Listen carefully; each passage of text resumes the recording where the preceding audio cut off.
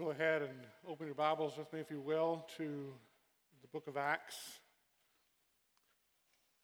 As you do, I'm thankful that over the last 2 weeks for David Johnson and for Mike McKinley being able to fill in,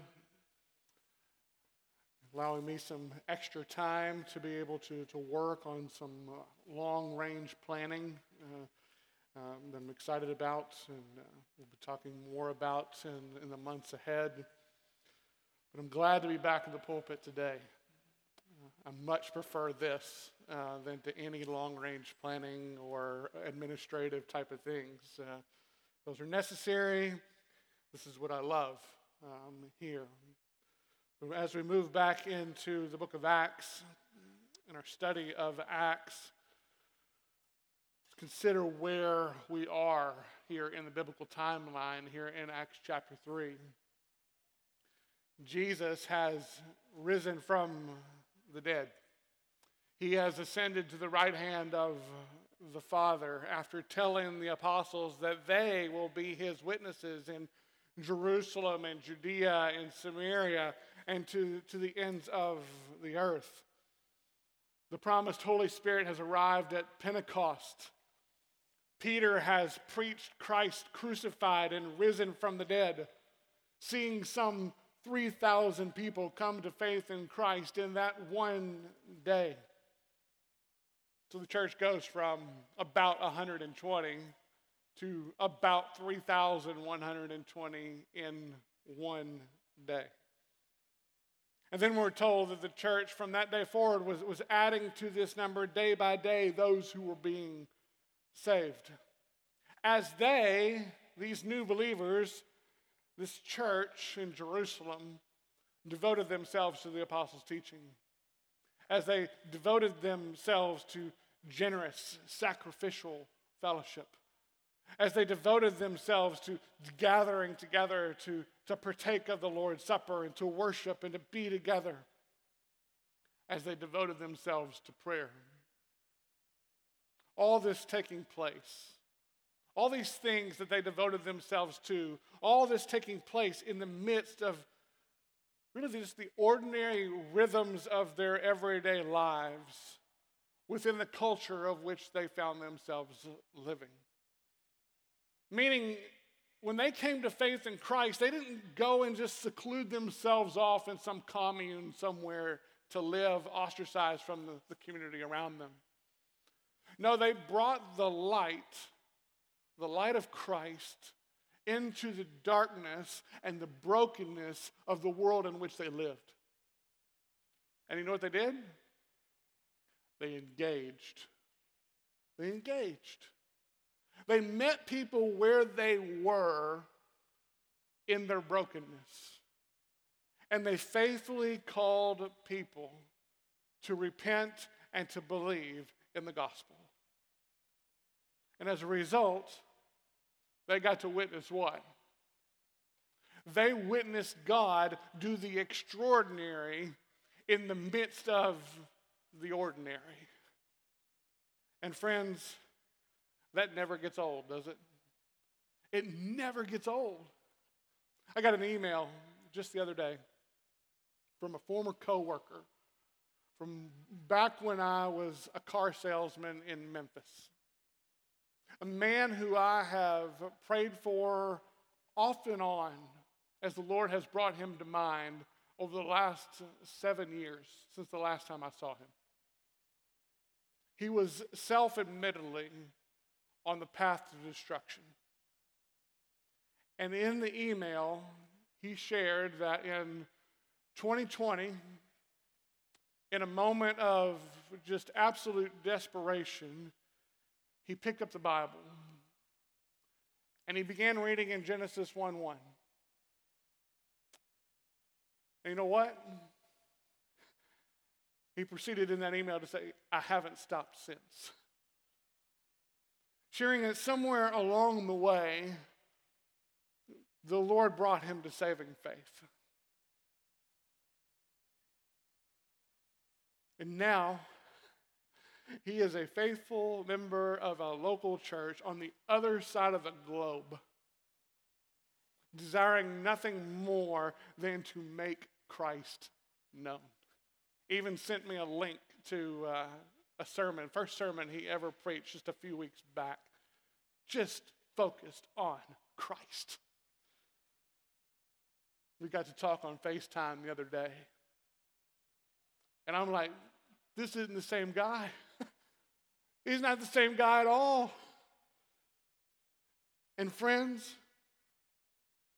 that's God doing the extraordinary in the midst of the ordinary of this crazy, even massively broken and messed up world and the rhythms that we call life.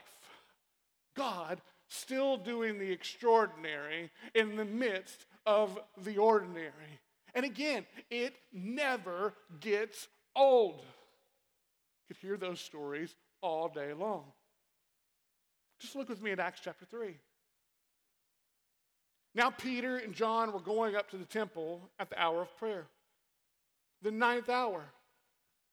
And a man lame from birth was being carried, whom they laid daily at the gate of the temple, that is called the Beautiful Gate, to ask alms of those entering the temple. Seeing Peter and John about to go into the temple, he asked to receive alms. And Peter directed his gaze at him, as did John, and said, "Look at us." And he fixed his attention on them, expecting to receive something from them. But Peter said, "I have no silver and gold. But what I do have I give to you. In the name of Jesus Christ of Nazareth, rise up and walk." And he took him by the right hand and raised him up, and immediately his feet and ankles were made strong. And leaping up, he stood and began to walk and entered the temple with them, walking and leaping and praising God. And all the people saw him walking and praising God and recognized him as the one who sat at the beautiful gate of the temple asking for alms. And they were filled with wonder and amazement at what had happened to him. While he clung to Peter and John, all the people, utterly astounded, ran together to them in the portico called Solomon's. Let's pause there. Consider what we've just read for a moment, and how this extraordinary healing miracle, this extraordinary event takes place in what? The ordinary routines and rhythms of a normal day, which is our first point. How God does the extraordinary in the midst of the ordinary. Look at verse 1 again. And how Peter and John were going up to the temple at the hour of prayer. There's nothing extraordinary about this, is there? It's what you did every day in this culture. Morning prayers, afternoon prayers. It's the ordinary, everyday rhythm of the culture in which they lived. And then consider the lame man from birth, sitting there at the temple gate, asking for alms. Essentially, he's begging for money. He's asking for somebody to give him some money. Likely something he had been doing day after day for the greater portion of his life. This too was the ordinary rhythm of this man's life. And then consider the crowds of people coming in and out of the temple, passing by this man and others like him every single day. Often, again, multiple times a day. Morning prayers, afternoon prayers. Having been taught all of their life by the rabbis that giving alms, giving gifts to impoverished individuals such as this man would be pleasing in the eyes of God, would somehow earn them favor with God. So, of course, what better time than to drop a little bit of token in the coffer than as you're going in to pray before God, right? hey, let me drop a little bit in the basket, let me drop a little bit in on my way. Maybe it'll earn me some standing before God. That thought, that idea persists today, but again, nothing extraordinary about any of this, is there? It's just another ordinary day in Jerusalem. Until verse 4.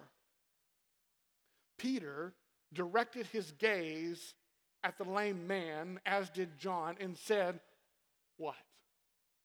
Look at us. See, this wasn't ordinary. This wasn't ordinary at all. Even those who gave this man alms, as they just did it as they passed by. Gave alms and dropped it and quickly just kept on going. There was no conversations that were being had. It was drop and go. But not this time. No, this time, Peter and John looked at him. They looked at him, directed their gaze upon him in his brokenness, and did what? Invited this man to look at them. To look at them. Which means what? They're meeting him where he's at. In his brokenness, in his shame, in his hurt, and they're engaging him. They're engaging him as a person. They're engaging him as an image bearer of God. And now, if you're this man, what are you likely expecting from Peter and John? Probably a pretty substantial gift. Not because it's Peter and John. These are just likely two men passing by in his eyes. But because they looked at him. They engaged him. No one does this. Just imagine walking down the streets of D.C. What do we naturally do? Just keep walking. Right? Why? Because we make eye contact. Somebody's going to expect engagement. They're going to follow. They're going to think that we're going to give something, right or wrong. That's what we do. So he's thinking, no mere drop in the bucket this time. This is going to be good. Like he's invited me to look at him. But then what's the next thing out of Peter's mouth? Verse 6. I have no silver or gold, but. Think about that for a moment. I have no silver or gold. Put yourself in this man's shoes. Your hopes have just been elevated, haven't they?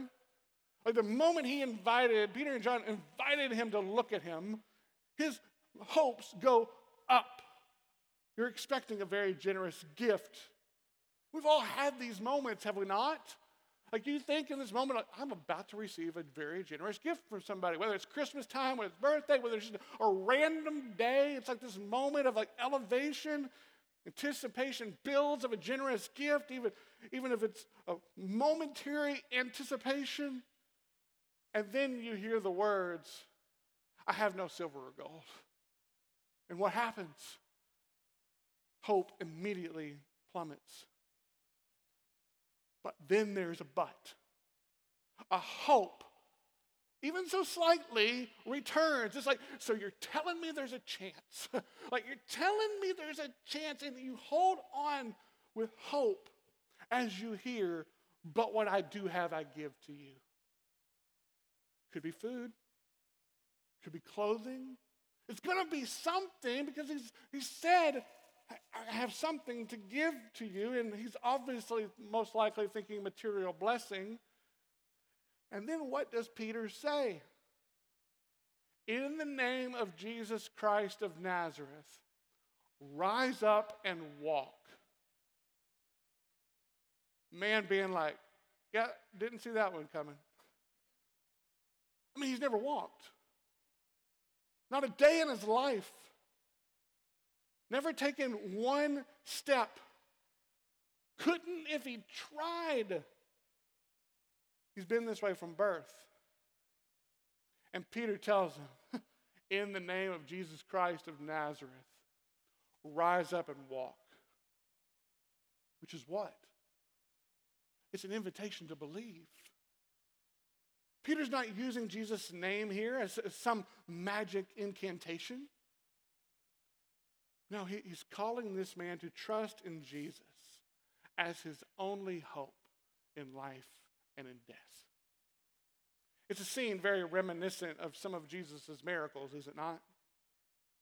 Obviously, this man is not dead, but I can't help but think of Jesus summoning Lazarus from the dead. Come forth. Like, rise up and do what? Walk out of that grave. I'd have loved to have been there for that. Like, just to see he's been in the grave for 4 days. He stinks. Come on out of there, Lazarus. And he does. He just walks right out. Can't help but think of Jesus healing the paralytic after his friends lowered him through the roof of the house. Remember that story? Each of these days were ordinary. Nothing special about these days. Obviously sad that Lazarus had died, but death happens in an ordinary life. Nothing extraordinary about these days until they became extraordinary. But here this man sits begging for alms, doing what he's done every single day. And Peter again tells him, in the name of Jesus Christ of Nazareth, rise up and walk. Now there's clearly some sort of hesitation from the man. Maybe even thinking, how do I even begin to do this? I don't know how to do this. I thought about that, and I thought, that's very similar to the same thoughts of a new believer, is it not? How do I do this? What does it look like to walk, to follow after Christ? Where do I even begin in this process? Maybe that's where you find yourself today. But then what did Peter do? Verse 7. He took the man by the right hand and he raised him up. And immediately his feet and ankles were made strong. The key word there being what? Immediately. Immediately he was healed. Immediately in that moment of faith, as he received Peter's hand, an ordinary day turned what? Extraordinary. There's no delay. This man's life changed forever, just as it is when anyone comes to faith in Christ. Sinful hearts reconciled to God once and for all, how? By faith through the precious blood of Christ. And the moment this man understands what happened, what's he do? He leaps up. He leaps up. A lot higher than that. Leaps up and enters the temple with Peter and John, walking and leaping and praising God, which is a massively significant detail. And here's why. Picture this for a moment. This man has never been able to walk, right? Was born with this ailment. And based upon the views of his day, he may have never entered the temple beyond the gate where he sat, ever in his life. Why? Because disabilities such as his were seen as a sign of God's disfavor. They were seen as a sign of sin. Consider the man born blind in John chapter 9. Even the disciples were left asking Jesus what? Who sinned, this man or his parents, that he would be born blind? Equating the man's blindness with sin. Or consider Job's friends, who simply assumed Job must have done something wrong to deserve such disfavor that they were witnessing from God. This was how the people likely viewed this lame man and others like him. seeing his disability as related to sin and a disfavor with God. And as a result, he wasn't allowed to enter into the temple. Could only come to the temple gate this far, but no farther. But now what's happened to this man? He's been healed. The lame man can now walk. The lame man's not lame anymore. And he does what? He enters into the temple, which his entire life was rightfully understood as entering into God's presence. And now he enters the temple doing what?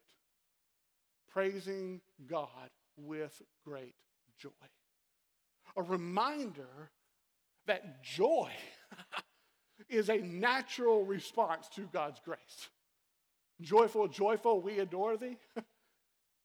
Joy is a natural response to God's grace, a natural part of the Christian life, which may be a newsflash to some professing Christians, right? Sometimes I'm thinking that memo hasn't been delivered to every professing Christian. People being like, I love Jesus. I love Jesus. Well, then there's a song that you need to learn. If you're happy and you know it, your face will surely show it. If you're happy and you know it, what? Clap your hands. And y'all know that I can't clap and sing at the same time. But by golly, let us joyfully praise God for what he has done and is doing in our life. That's this man. Instantaneous, immediately, leaps up. He's praising God. He's in the temple and giving joyful praise to God for what he has done. And then what happens? All the people who passed by him day after day after day, they saw him walking and praising God. And they recognized him as the one who sat at the gate, asking for alms. So they recognized the one who was lame, who was now made new. They recognized his joy, which they had likely never seen before, right? Because he'd been sitting there in this lame state, begging for alms. But now they see a smile on his face. They see joy radiating from his life. And how do they respond? How would you respond in that moment? They were filled with wonder and amazement at what had happened to him. Verse 11 telling us they were utterly astounded by this. Why? Because this wasn't ordinary. This was extraordinary. And of course, the crowds of people naturally want to know what? How is this possible? Like how? So Peter tells them in verse 16, and his name, by faith in his name, has made this man strong, whom you see and know. And the faith that is through Jesus has given the man this perfect health in the presence of you all. How is he healed? By grace, through faith, in Christ alone. Meaning, what we have here are the apostles acting under the authority of Jesus and in the power of the Holy Spirit to initiate the restoration of fallen creation by calling broken people to believe. Remember, all of creation affected by the curse of sin. And in this moment, with this man, what's the most noticeable effect of a fallen world? His lameness. You can't miss it. It's easy to see. And what's immediately recognizable as a result of his healing? That he can now walk. You can't miss it. Lame man now walks. Just as the paralytic Jesus healed could then what? Walk. It's extraordinary. But do you remember what Jesus said to the paralyzed man before he healed him of his physical paralysis? Luke chapter 5, man, your sins are forgiven. To which the Pharisees and the scribes who were there and others were like, who can forgive sins but God alone? Like, ding, ding, ding, ding, ding. You got the answer right. There it is. We have the winner. To which Jesus responded, how? Well, which is easier? To say your sins are forgiven or to say rise and walk? And of course, it's easier to say your sins are forgiven. Because it's one thing to say something, right? Any of us can say it. It's another thing to actually have the authority to do it. So what does Jesus do then? He heals the man of his paralysis. Physical paralysis then gone, which is proof of what? That Jesus has the power and the authority to forgive sin. And that he's who? He's God. Thus the picture of what? That as a result of his faith in Jesus, his spiritual paralysis is also gone. He's been made new by the grace of God. And how did the people who were there witnessing this respond? In awe of what they just witnessed. They said themselves, this is extraordinary. See, the lame man here is serving as a clear picture of physical brokenness, but also spiritual brokenness. Unable to enter the temple because of his perceived sinful condition, which is the spiritual reality of every single one of us from birth. Unable to enter into the presence of God. Why? Because of our sin. But now, through faith in Christ, this man is able to do what? Enter into the temple. Enter into God's presence as a healed man. As a new creation. It's no longer this far but no farther for him. No, he's now, through faith in Christ, he has access to the Holy One. Access to the Holy One. As do we who have placed our faith and our hope in Christ. This serving as a beautiful reminder that in the new heaven and in the new earth, we who are spiritually healed today through faith in Christ will physically enter into God's presence, praising him for what he has done to reconcile us to himself. And on that day,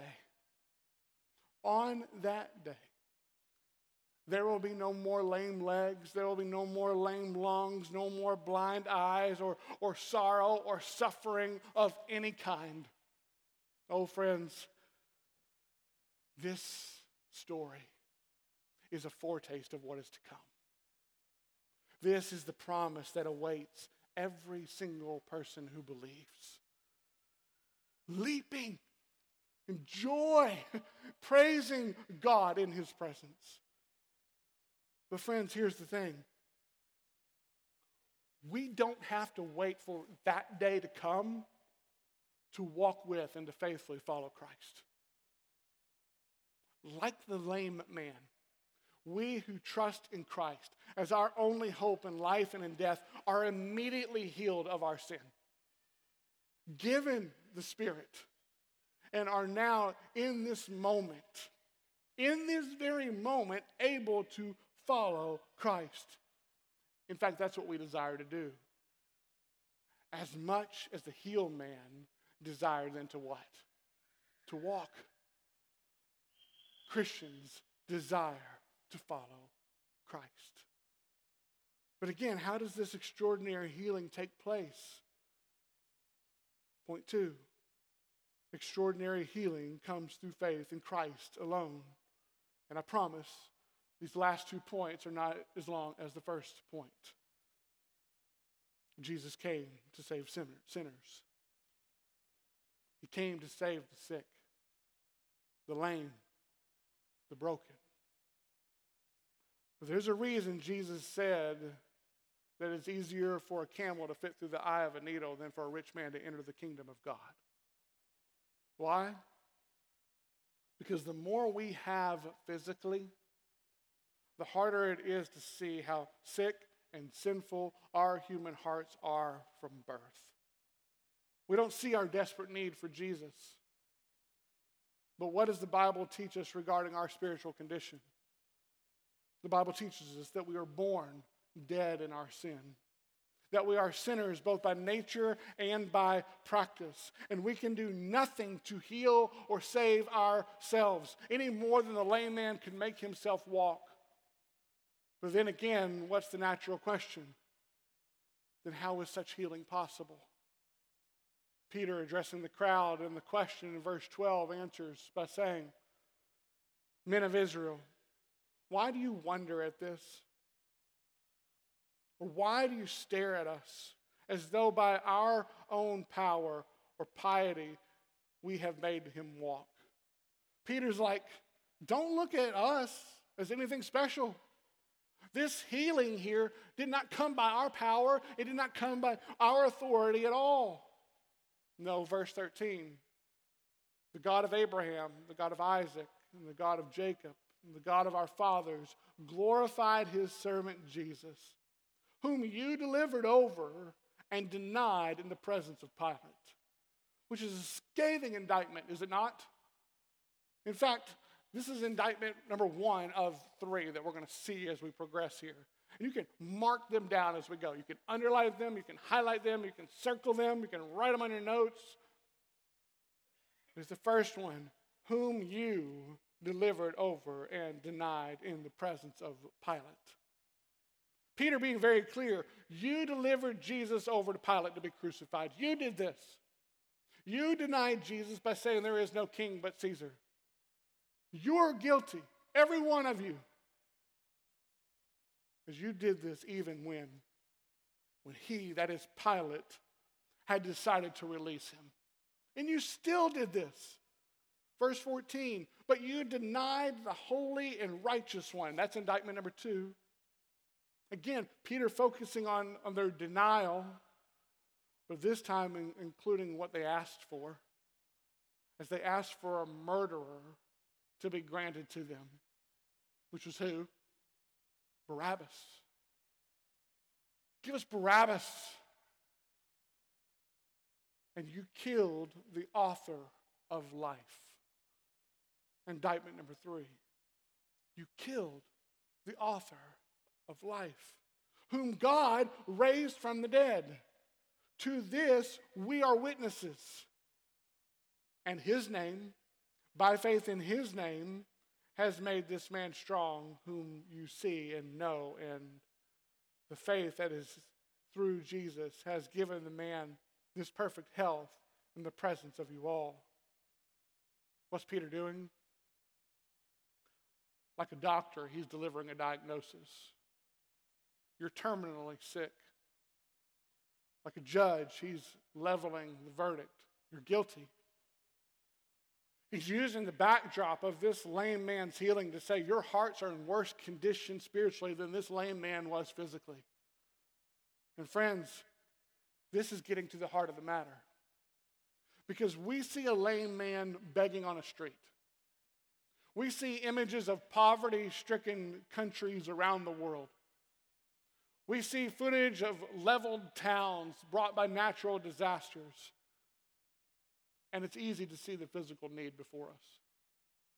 Our hearts naturally extending out in compassion as a result of this desperate physical need that we see. And yes, there is a time and a place and a way to help in meeting physical needs. Jesus both preached and healed. He taught and he fed. But here's where we must be careful. One, we must be careful that our physical offerings don't become like alms dropped in a basket as we pass by without another thought. Here's my offering. Here's a little gift. No other thought. Or thought of as a means of earning God's favor by giving our alms to justify ourselves before God, which we cannot do. Two, We must be careful not to equate material wealth and physical health as a sign of God's favor. But rather, we must see the brokenness of this world as a picture of every human heart apart from Christ. Lame from birth, dead in our sin. Nothing that we can do to save ourselves from the judgment that awaits us. We may not have driven the nails through Jesus' hands physically, or been there to cry out, "Crucify him," with the crowds. But it was our sin that sent him to the cross. We too are guilty. 3, we must understand we can't give what we don't have. See, even if silver and gold were the answer, which it's not, we'd never have enough to meet the vastness of the world's physical need, would we? All the philanthropies, all the wealth, everything that goes from government funding, it's not enough to meet the physical needs of this broken world. Not enough. But what, or better yet, who do we have to give? We have Jesus, the bread of life.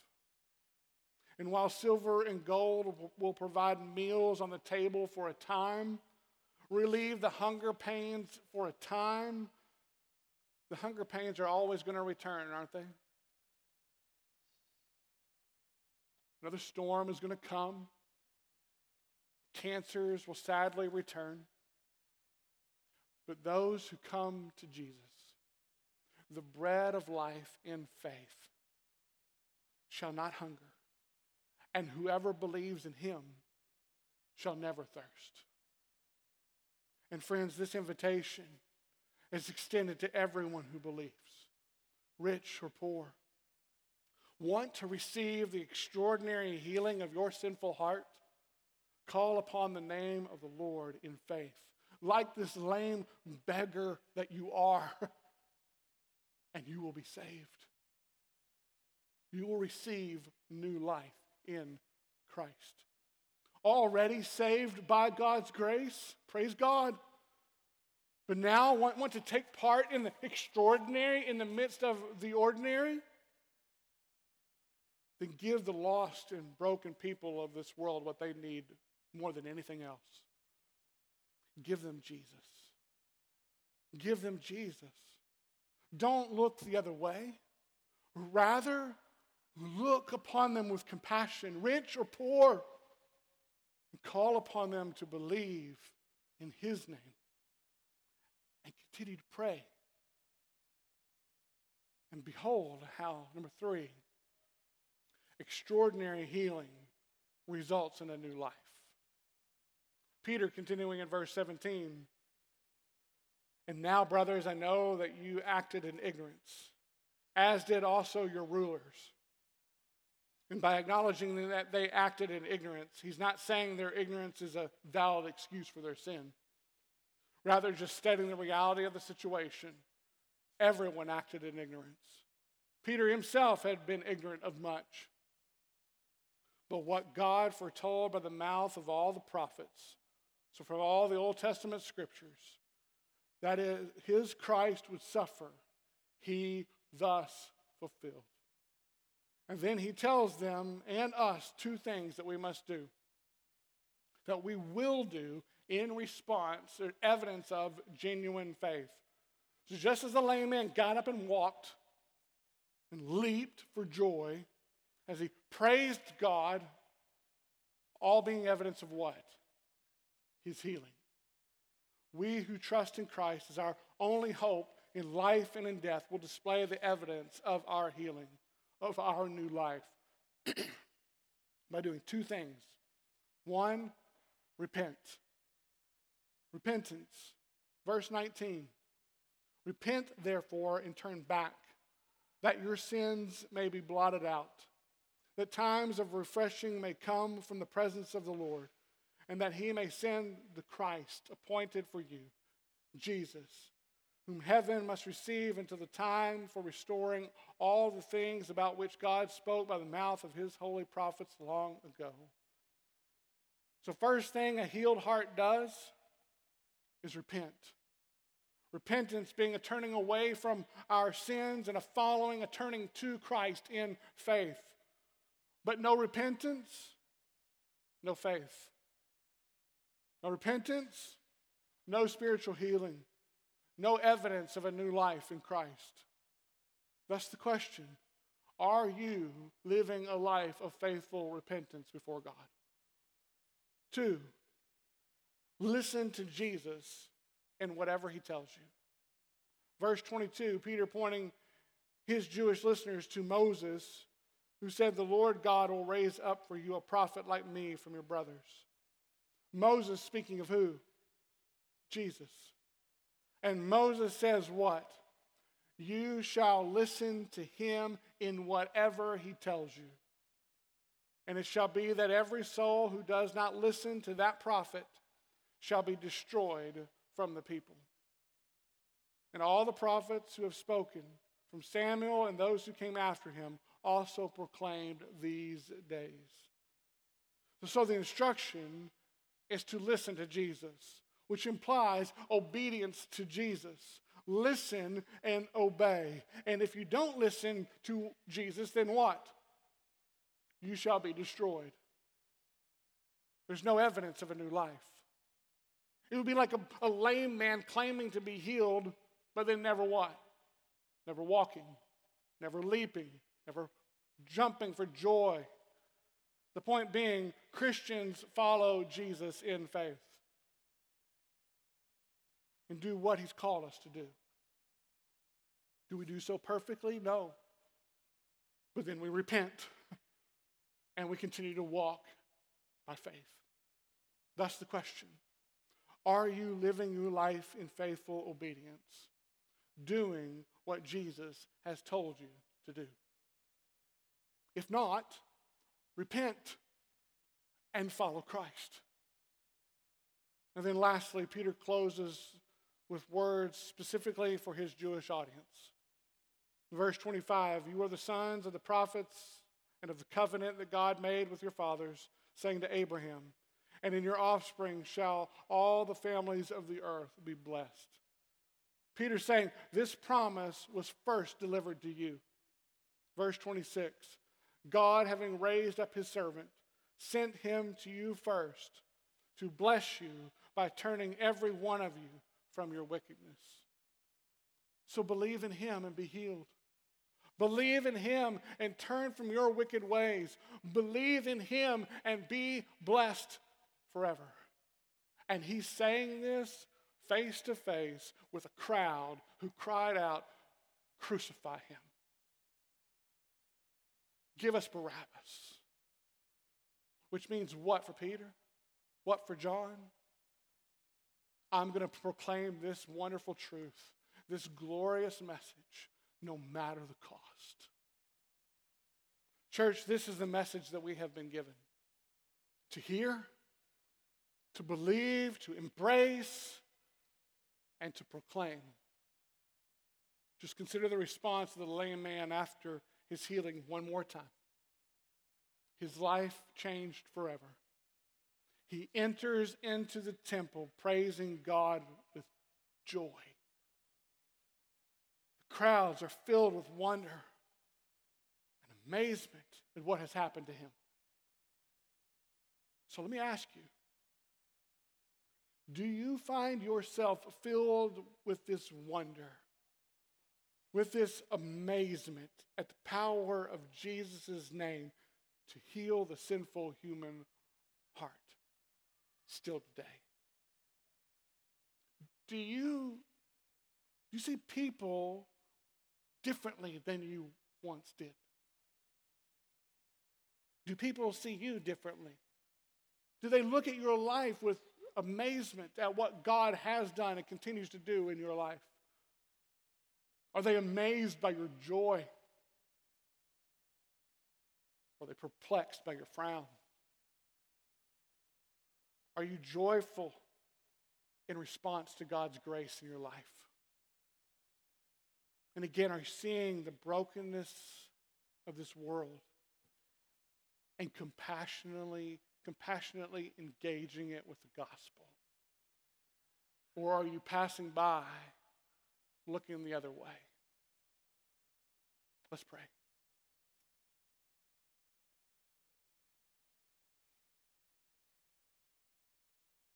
Lord, as we take these words from Acts chapter 3, I pray that they will not just be words that we hear or a cool story to marvel at, but Lord, that we will see that you are a miracle working God. And that while the physical healings that we so long for may not happen in this life, Lord, our sinful hearts can be healed. Our dead hearts can be made alive. And we can embrace the promise that we will walk, leap, and sing and celebrate in your presence forevermore. But Lord, until that day comes, give us the power to persevere. Give us the ability to stand firm in the faith and to compassionately and lovingly and boldly proclaim the truths of the gospel to a lost and dying world. We pray in Jesus' name. Amen.